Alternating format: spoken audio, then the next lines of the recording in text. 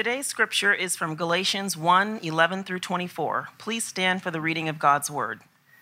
For I would have you know, brothers, that the gospel that was preached by me is not man's gospel. For I did not receive it from any man, nor was I taught it, but I received it from a revelation of Jesus Christ. For you have heard of my former life in Judaism, how I persecuted the church of God violently and tried to destroy it. And I was advancing in Judaism beyond many of my own age and among my people, so extremely zealous was I for the traditions of my fathers. But when he who had set me apart before I was born, and who called me by his grace, was pleased to reveal his Son to me, in order that I might preach him among the Gentiles, I did not immediately consult with anyone, nor did I go up to Jerusalem to those who were apostles before me, but I went away into Arabia, and returned again to Damascus. Then, after 3 years, I went up to Jerusalem to visit Cephas and remained with him 15 days. But I saw none of the other apostles except James, the Lord's brother. And what I am writing to you before God, I do not lie. Then I went into the regions of Syria and Cilicia, and I was still unknown in person to the churches of Judea that are in Christ. They only were hearing it said, "He who used to persecute us is now preaching the faith he once tried to destroy," and they glorified God because of me. This is the word of the Lord. You may be seated. Well, good morning. Peace be with you. It's good to be with you this morning, and it's good to continue our series in Galatians. If you weren't here last week, I shared that the theme of this book, if you had to boil what Galatians is about down into one word, it would be the word freedom.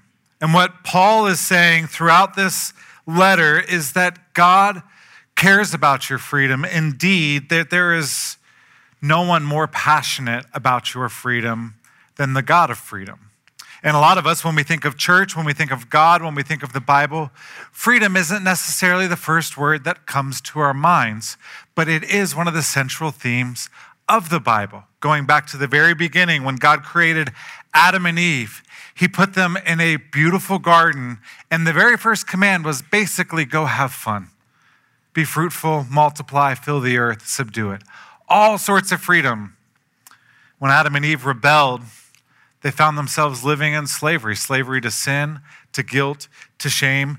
And God came and he made a promise to them that he would send his Son who would ultimately deliver them. Now, between Adam and Eve and the coming of Christ, what we see again and again in the Old Testament is the people of God finding themselves in slavery in one form or another and God delivering them. The most notable, of course, being Exodus, when the Israelites were enslaved in Egypt and God delivered them into the land of freedom, the promised land. And so this happens again and again, and in some ways it's how you could understand the cycle of the Old Testament. God sets people free, makes people free. They turn from him, find themselves in slavery, and then God redeems them. Now, this is the cycle, and that cycle, we're told that there is a break in that cycle, that cycle stops when Jesus comes. Because Jesus, he began his public ministry by walking into the synagogue in Nazareth, opening the scroll of Isaiah and reading from Isaiah chapter 61. Here's what the Lord said. This is his inaugural address, his very first speech he ever gave. "The Spirit of the Lord is on me, because he has anointed me to proclaim good news to the poor. He has sent me to proclaim freedom for the prisoners and recovery of sight for the blind, to set the oppressed free, and to proclaim the year of the Lord's favor." Now, the very first sermon he ever gave, he begins by saying twice, "I've come to set you free." And that's what Paul is arguing throughout this letter. Galatians 5:1, which is probably kind of the summary verse of all of Galatians, Paul says it is for freedom that Christ has set you free. And I've been thinking about that. He doesn't say it is for worship that Christ has set you free. He doesn't say it is for service. And he doesn't say it's for God's glory, although certainly all those things are included. Paul says it's for freedom, which means this concept of freedom that Paul's talking about, it's not a means to an end. Jesus didn't make us free to something else. It's an end in itself, of knowing him and loving him. And so the question is, if God cares so much about our freedom, if he's moved heaven and earth to make us free, why don't we feel free? Why don't we live free? Why is freedom one of the last words people would use to describe many Christians and many churches? Why are we timid and fearful and bitter and numb?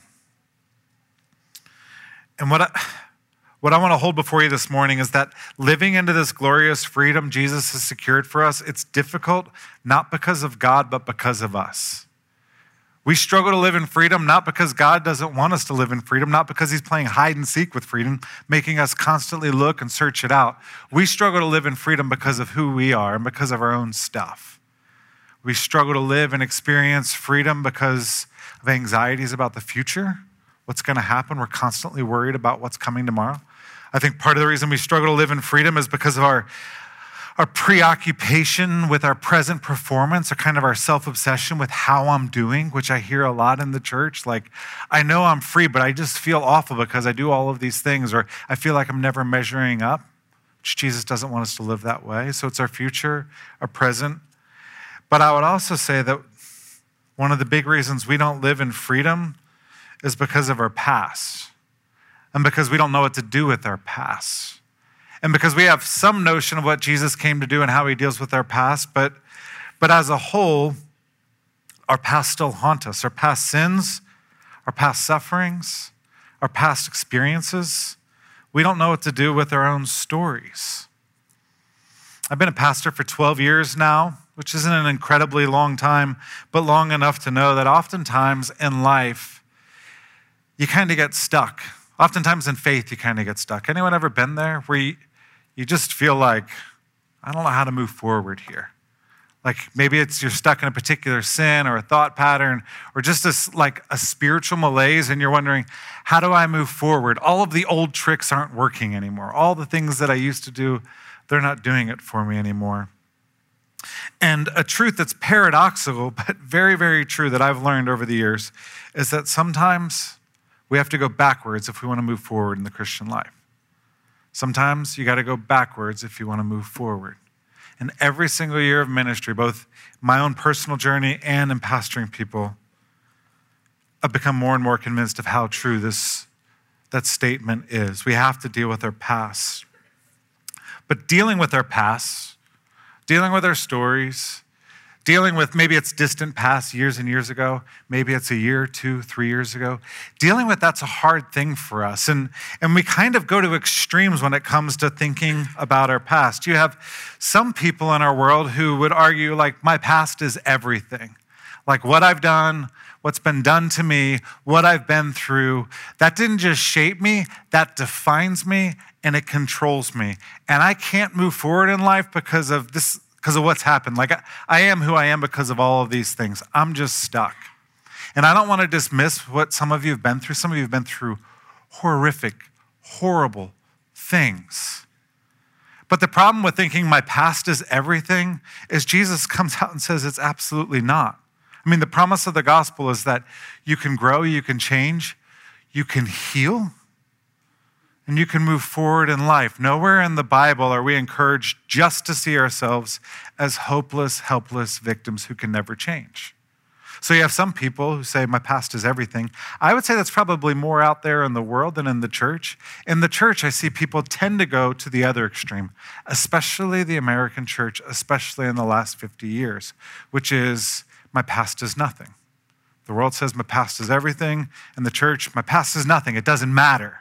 Like, that's the past. I'm living into the present.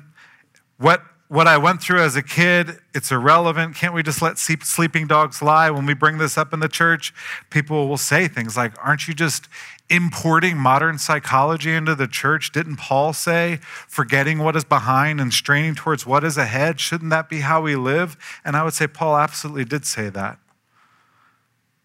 But Paul also, more than any other author in the New Testament, devoted lengthy portions of his letters, and even Luke, when Luke tells Paul's story, again and again, what we find is that Paul goes back to his past over and over again.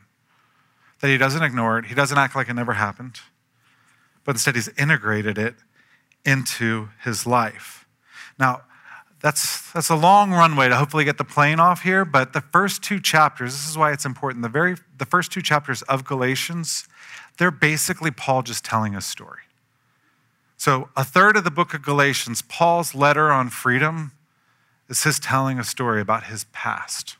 Now, the reason he's telling this story, primarily, I would guess, this is what we assume, is that people were attacking his authority as an apostle, and so he lays out his story to defend his authority and his apostleship. But I would say, as Paul tells his story, he gives us kind of a master class in how we can bring the gospel to bear on our stories. That Paul models for us how we can rightly go backwards if we want to move forward in life with God. And so there are three things I want to highlight in this text this morning as we think about what it means to break free from our past. And what I mean by that is not that we forget that they ever happened, but we break free from how they control us, how it controls and shapes us in unhealthy, unfruitful ways. Number one, this text shows us and teaches us about the grace we need to own our stories. Number two, this text shows us the power that God's given us to reframe our stories. And then number three, this text helps us see the freedom that Jesus has given us that we might live into a better story. So the grace, the power, and the freedom. Starting with the grace we need to own our story. Owning our story can be a hard thing. It can be crippling to think about owning our story, especially if you have a dark past, especially if you have a lot of scandalous or shameful sins in your past. It's easy to be crippled by that. And I would say if anyone would be crippled by their past, it would be the Apostle Paul. In verse 13, Paul writes, "For you have heard of my former life in Judaism, how I had persecuted the church of God violently and tried to destroy it." Now, Paul gives us a window here that he was a man who had done some horrible, terrible things. Paul had murdered innocent people. Paul had thrown even more people into prison, and he did it because of his hatred for Jesus and his church. Paul, if he had his way, he would have wiped Christianity from the face of the planet. To put it plainly, Paul was a violent, bigoted, religious fanatic. And he writes about it here. And he was so much so that everyone even knew about him. Like, people were hearing about how violent and fanatical this man was. And Paul says, that's not only who I was actually proud of it. Verse 14, I was advancing in Judaism beyond many of my own age among my people. So extremely zealous was I for the traditions of my father. Like, he was the rising star that everyone knew about and everyone heard about. Like, that's Paul, Mr. Judaism. And what I find so shocking in this text is that Paul's writing this letter that's going to go out to a number of churches, probably thousands of people. And he has this past, which is probably worse than any of our pasts here when you think about it. And he writes about it, and he owns it. Do you notice that? He doesn't sugarcoat it. He doesn't minimize what he's done. He doesn't shift the blame. And I would say if you're willing to let Paul be a human being, this should shock you as much as it shocks me. The Bible is inspired by God, it's given to us by God, but it was also written by human beings. And Paul was a human being. And could you imagine what it was like for him to be persecuting the church, trying to rid the earth of Christians when Jesus shows up in his life? Says, Paul, why are you persecuting me?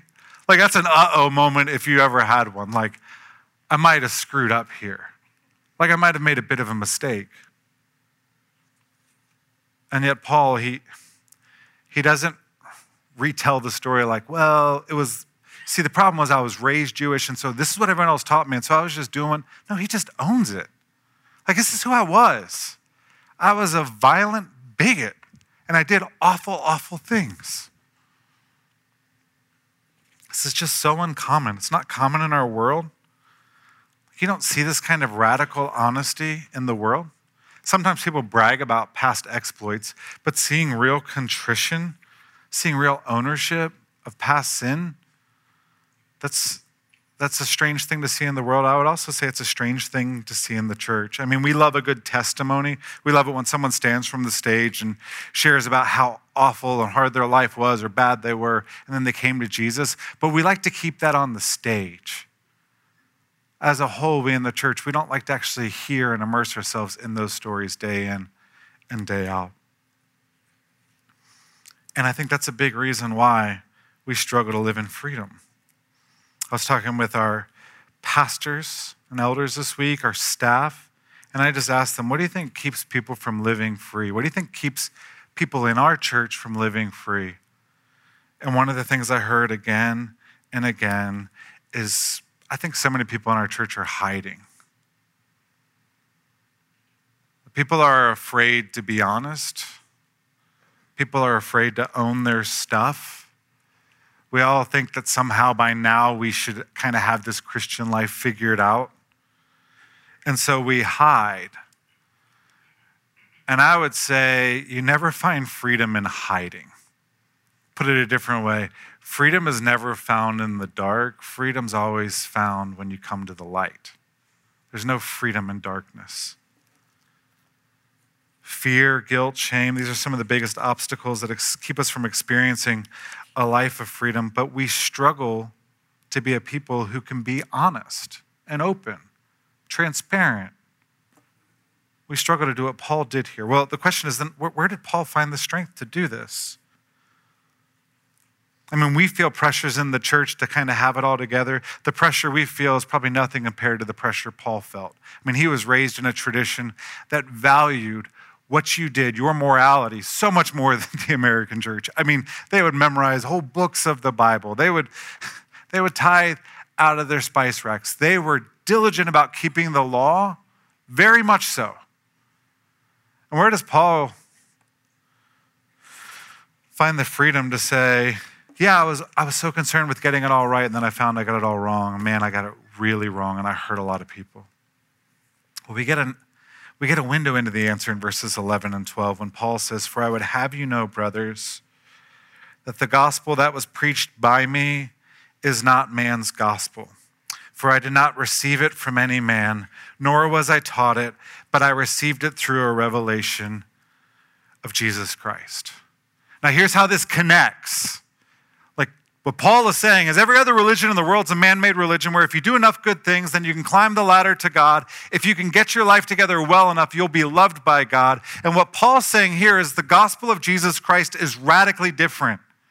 The gospel, Paul's saying, one, he said, I didn't come up with this. I wasn't sitting around meditating, wondering, how could I make Judaism just a little bit more palatable to people? And he said, it's not something I received from other people. The gospel is news that came flooding into my life through a revelation of Jesus Christ. It was completely outside of myself. And then Jesus came in and he saved me. He blinded me for 3 days, which was like a splash of cold water in my face. But he saves me. Paul actually says that God was pleased to save him. See, the gospel is the good news that God has broken into our world to save us from our sins, to redeem us from our past, completely, wholly, totally apart from our works. And the essence of who we are in Christ is defined by Christ, not by what we do or what we have done. The sin and shameful things we've done in the past, they don't define us. That's why we sing about being washed, white as snow, as far as the east is from the west. And this is why Paul's able to say, my former life. And if we struggle to own our past, I think part of the reason we struggle is because we struggle to believe the grace of God. But the grace of God, it enables us to be honest. The grace of God should enable us to laugh at ourselves sometimes, right? Like there are things before I was a Christian, I'll push it even further. There are things that even as a Christian years ago, maybe not even that many years ago, that I look at and think, I was kind of dumb. I don't know why I was like that. I don't know why I did that. The gospel allows us to do that. I heard someone once say the ability to change your mind is the mark of maturity. And I think in the Christian life, the ability to laugh at yourself when it's appropriate, and the ability to be honest and to say, that's who I was. And it's affected me and shaped me. And it's wrong. And I hurt a lot of people. Like, it's a sign of maturity. There's a piece of ancient Christian wisdom, and it's phrased a lot of different ways. But it basically means this: what isn't owned ends up owning you. What isn't healed ends up being handed down. What isn't transformed ends up being transferred. And the essence of what's being said there is that if you can't deal with your past, if you don't look at it because you think, I don't want to deal with it, that's going to be too hard, don't fool yourself into think that your past is not dealing with you at this very moment and it's not shaping you. The Bible, it not only speaks about generational sin, it shows us the power of it as well. David loved God, right? David also loved women. And David was a womanizer. And he hit the lowest of the low when he committed adultery with Bathsheba. It's a very shameful moment in his life. And if you study his life, the rest of his life kind of goes downhill after that. But he and Bathsheba, they have a son, Solomon. And one of the things we know about Solomon is he was twice the womanizer his dad ever was. Look at Abraham, Father Abraham. Abraham had a messed up marriage, and Abraham had a real problem with lying. He has a son, Isaac. You know what happens in Isaac's life? Isaac has a problematic marriage, and he struggles with lying. And then he has a son, Jacob, and Jacob's the greatest liar of them all. And his family is so dysfunctional that a bunch of his sons come together and try to kill another one of his sons, Joseph. Like, what? We are fooling ourselves if we think that the past is in the past and it doesn't affect us now. And I would say for the parents in the room, one of the greatest gifts we can give our children is breaking free from the power of past sins and the curse of generational sins. One of the greatest gifts we can give our kids. Maybe your family has a history of anger. Maybe it's abuse. Maybe it's alcoholism. Maybe it's adultery. Maybe it's abandonment. Those are just the ones that start with A. I don't want to go through the whole lot, but maybe you have that stuff. One of the greatest gifts you could ever give your kid is to say, listen, we were raised, our family, there is a history of alcoholism in our family, and that history was changed by Jesus in my life. We were raised in a family where you never talked about your emotions, and the only valid emotion was anger. That stopped with me by the grace of God. But the only way you get there is you have to own, but that was my story. That's the way forward. We have to own our past, and we can only do that by grace. Number 2, we don't just stop there in owning our story. In this text, Paul also shows us that the gospel gives us a power to reframe our story. Most of us, when we think about our Christian life, as Christians, we divide it into 2 categories: our before Christ era and then our after Christ era, right? And so our before Christ era is before we knew Jesus, when we did all this dark stuff, and then we have after Christ. And I would say that division, there's nothing wrong with that's not unbiblical, that Paul even does that in this text. It's a biblical thing to do. But my fear is when we do this, we tend to think that that moment of conversion, that's when God entered into my life. That's when God showed up in my life. And so everything that happened before then, God was absent. But then when I believed in him, then he actually started moving in my life. And there is a profound, deep truth in this text that Paul he kind of alludes to, where verses 13 and 14, he lays out his past sins. But then he says this, but when he who had set me apart before I was born and who called me by grace was pleased to reveal his son to me in order that I might preach among the Gentiles. And then he goes on. Don't miss what he just said there. He said, God set me apart before I was born. That God was at work in my life even before I knew a thing about Jesus and even when I was railing against Jesus. What Paul's doing here is he's reframing his past. He's looking at it all and saying, like, all of these years, God wasn't absent. I mean, I didn't know him. I wasn't in a saving relationship, but he was at work in my life. And I would say this is something you can't usually wrap your mind around when you first come to faith. When you first come to faith, that's way too much. But I would say as you grow in the Christian life, as you reflect on your past over time, I do believe that you can begin to see the ways in which God used all the stuff in your past, your sin, your struggles, and your suffering. You can actually see how God, like a master composer, was bringing those things together in order to lead you to him and to prepare you for the works that he has for you. Paul sees that he'd been resisting Jesus for years. He'd done so much wrong and evil, but he's also able to see that God was just all of that. God was preparing him to save him and then to send him into the world. And I would say that the gospel, it enables us, it gives us the power to reframe how we understand our stories. Even if there's a lot of darkness, God wasn't absent. And I have a friend who about 7 years ago went through just a horrible season. He was on staff at another church far away from here, and it was just horrible. It's like no one likes drama, but church drama is worse than anything, right? Like we want the church to be free of drama, and unfortunately it's not.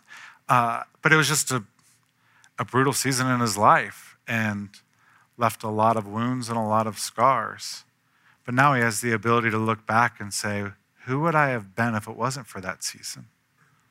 How would my life have been different if I hadn't gone through that?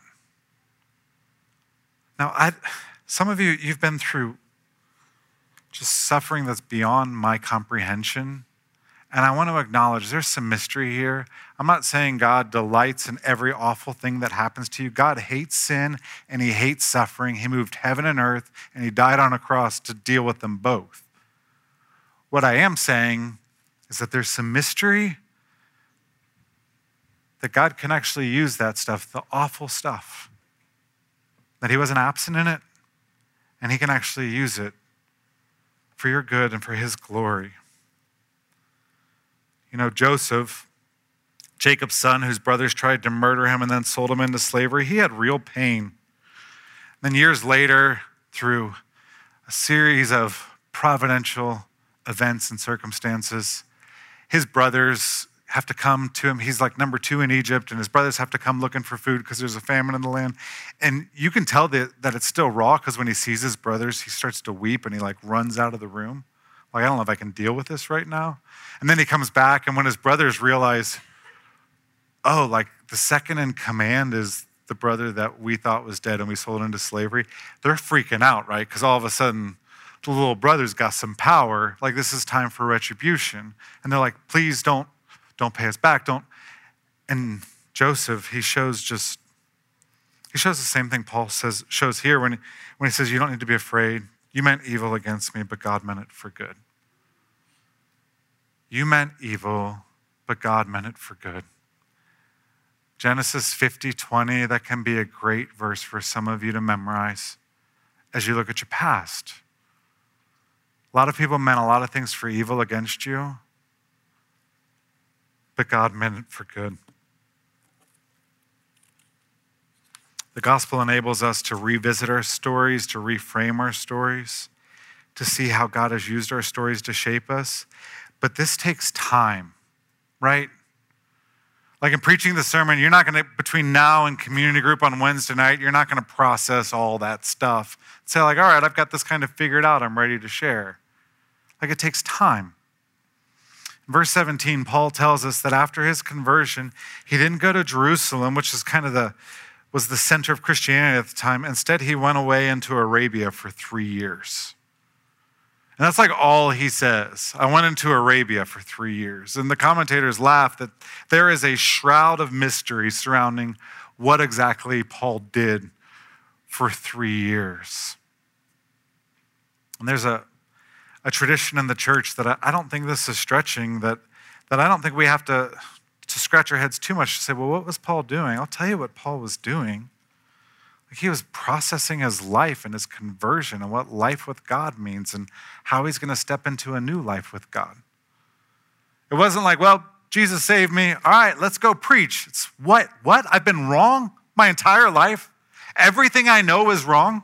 This whole belief that we're going to climb the ladder and earn our way and prove our righteousness, that's all wrong? And you're saying it's by grace and grace alone? And the tradition that was handed down by my fathers that I was so zealous for was wrong? I got to process this. And so he goes to Arabia.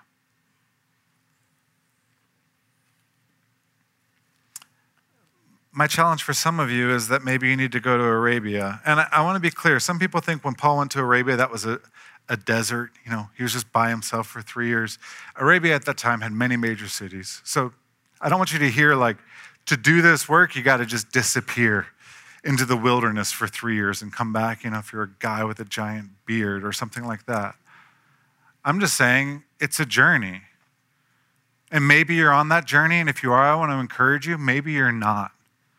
You never actually tried to integrate the gospel into your whole story. And I would encourage you, what would it look like to step into that journey? What we need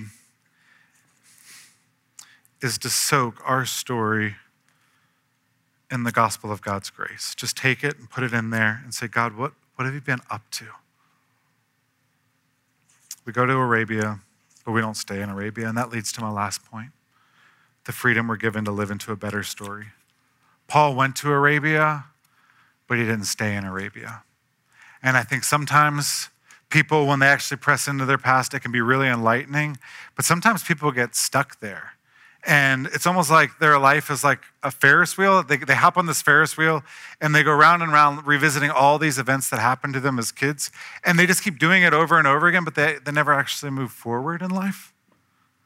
And I would say, while it's really important to go backwards, don't never forget we go backwards. Why? So that we can go forward. That we deal with our past so that we can live more fully into the present. And so Paul, after he spends 3 years, we read in verses 18 and 21, after 3 years, I went up to Jerusalem to visit Cephas, that's Peter, and remained with him 15 days. He goes to Jerusalem. He doesn't really know Peter. He's heard about him. And you have to imagine that they process their own stories with one another. Like Paul's like, hey, so you spent 3 years with Jesus. Hey, I heard you walked on the water and then you fell in. What was that like? Like they shared their stories. And then after that, I say that just to say, you need other people in your life if you're going to do this work. And then he says, then I went into the regions of Syria and Cilicia.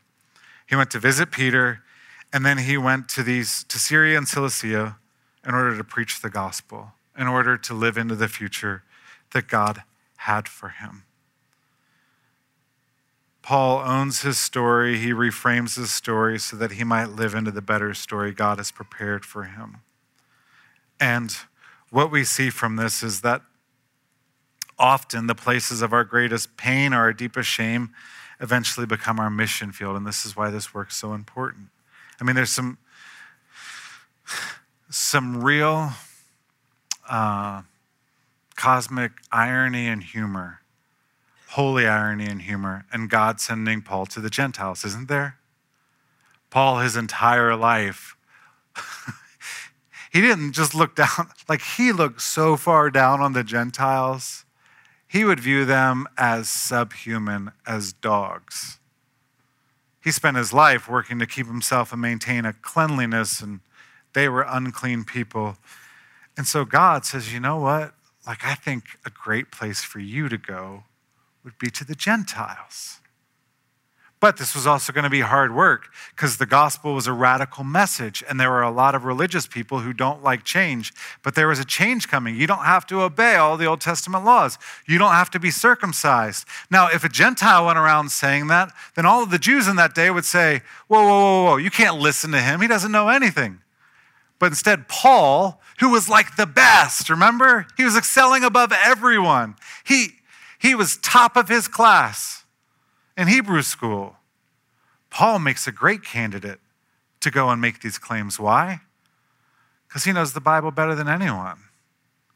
He can win any theological argument he gets into. And then when you add on top of that, he used to persecute the church, Paul had some serious credibility. I mean, we actually read in Acts that after Paul's conversion, Christians were still hiding from him. He would show up to church to preach, and no one would show up on Sunday because they were afraid that it was all one big trap and he was going to arrest them all. But then after a while, people realized, no, he's actually met Jesus. Think about how compelling he was because of that. You just want to hear from him. Anyone that was trying to rid Christianity from the face of the earth that now worships Jesus, I'd like to hear, tell me what happened there. Help fill in the gaps. Oftentimes, the places of our greatest pain and deepest shame eventually become the mission field that God sends us to. I think of the woman who struggled with an eating disorder or eating disorders for years, who comes to faith, gets in good community, finds real lasting healing, and then she decides she wants to go help other women who are living in hiding with their eating disorders. Or the man who's been addicted to pornography for a decade or more, who comes to faith, and through prayer, through confession, through good community, they find freedom from that addiction, and then they want to go and help other people find freedom as well. I think that's so powerful because if you've struggled with either one of those sins, those are sins that you can feel like a particularly deep level of shame with. And what we typically want to do with our shame is we want to bury that and speak about our sin. And I used to struggle with some stuff, but I don't anymore. I'll kind of leave it there. But there's no power in that. The power comes when, I used to be here and it was horrible. And here's how I found freedom. And I really believe you can find freedom as well. See, owning our greatest pain and our deepest shames, they can lead us to do incredible things for God and be incredibly helpful. I'll share a personal example. I mentioned last week that I think about my own mortality a lot, and I learned who else in the congregation thinks about their own mortality a lot because they talked to me. They came up to me and said, I thought I was the only one that every day thought about death. And what I didn't share with you last week is why. Why do I think about my mortality so much? And I'll tell you why. It's because when the cement was still wet in my life, before the age of 20, I lost 3 grandparents within 3 years. I lost a classmate or a friend every year from 6th grade on. I lost one of my favorite teachers. And my dad was given a year to live kind of every year. And so my entire childhood, people were dying or people were about to die. I don't think it's any wonder now that I think about mortality a lot. Now I could look back at that and be angry or frustrated, but I look back and say, why did I experience all that? There's a lot of mystery to it. But I'll tell you, one of the things I've come to grips with over the years is that God used those things, that pain, in order to make me who I am. Those questions, when you see a lot of people you love dying, you start to ask, all right, so what happens after this life? What comes next? And so I'm in 7th grade wrestling with deep existential questions of life. And then when I hear the gospel, it starts to connect the dots. I wouldn't be a Christian, I don't think. I'm I mean, God can do what he wants, but I don't think I would be a pastor if it weren't for those events. Here's why I say all of this. Your story matters. And you are doing a disservice to the church, and you are denying the sovereignty and wisdom of God if you don't go back and ask, hey, what was God up to? And if we try to just kind of draw a curtain between our before Christ and after Christ, like you're missing out on so much that God was doing to prepare you for the future. I want you to hear, your story is valuable. I think part of the reason in the church we said we don't feel freedom is because people hide. And I think we also hold ourselves up to unbearable standards. Everyone in their mind has the standard that they're supposed to live up to. But then I say, well, who lives up to that standard? And no one does but Jesus. And so everyone walks around, most people walk around feeling very, very guilty, wondering how do you hold it all together? And I think what we need in the church are people who can be really honest. I mean, my wife and I, we've got 5 kids under the age of 10. I'm going to write a book. What were we thinking? It's really hard. I love our kids, but it's hard. And you know what's not helpful is when we look at other parents who seem like they have it all together. You know what's really helpful is when we talk to parents who've been there. Say, we were here. This is what it was like. This was the hardest part. If you feel like you're drowning, that means you're normal. Here's some wisdom for moving forward. Here's how to raise your kids in the Lord when your house can be absolutely crazy. That's what helps people, and that's what brings glory to God, and that's what we see with Paul. He ends the passage saying, I was still unknown in person to the churches of Judea that are in Christ. They are only hearing it said, he who used to persecute us is now preaching the faith he once tried to destroy, and they glorified God because of me. I mean, isn't that what we want our story to be? They glorified God because of me. Because isn't she the one who, oh wow, look at what God did in their story. I want to close by saying this. Some of you are here and you're not Christians. And one of the things that's keeping you from coming to faith is your past. Maybe you feel like you've done horrible things in your past, things you're afraid to mention, things that haunt you to this day. Maybe you feel very, very much like God couldn't love me because of my past. And I want you to see that in this text, Paul steals from you any right you might have to say that. Paul robs from you the ability to say, God can't save me because I have a really checkered past. Paul murdered Christians because they were Christians. Paul tried to rid Christians from the face of the earth. And yet you, because you have some sexual sin in your past, you think that's a bigger sin than Paul trying to rid the earth of all Christians? You think that makes you unlovable by God? I mean, Paul, he says this was the joke from God. This was the wisdom of God. 1 Timothy 1, 15 and 16. Here's a trustworthy saying that deserves full acceptance. Christ Jesus came into the world to save sinners, of whom I am the worst. Now, Paul wasn't saying measure that or remember that so that you can say, I was the worst. Paul is saying, no, literally, I was the worst. No one was worse than me. Whatever your past is, it's not worse than my past. But for that very reason, because I was the absolute worst, I was shown mercy so that in me, the worst of sinners, Christ Jesus might display his immense patience as an example for those who would believe in him and receive eternal life. See what Paul's saying there? I'll put it in the Kevin Jamison version, the KJV. God saved me so no one could ever say God couldn't save them because I was the worst, and he saved me. So we're going to take communion in a minute. If you've never put your faith in Christ, we ask that you not take part in this meal, but that you take part in the one who gives you the grace to own your story, the power to reframe your story, and the freedom to live into a better story. That's what God wants for you. He wants you to be free. If you're here and you are a Christian, as we come to the table and we remember that the body of Christ was broken on our behalf and the blood of Christ was shed for us. Communion's a time for us to celebrate the fact that we are loved by God, that we have peace with God, and that we are free. Now, what happens is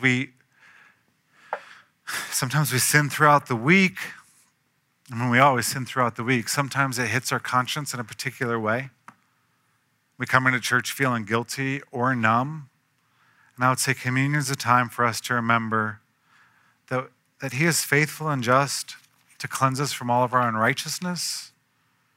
So we confess not to earn his forgiveness, but to be reminded that his body was broken and his blood was shed long before we did anything.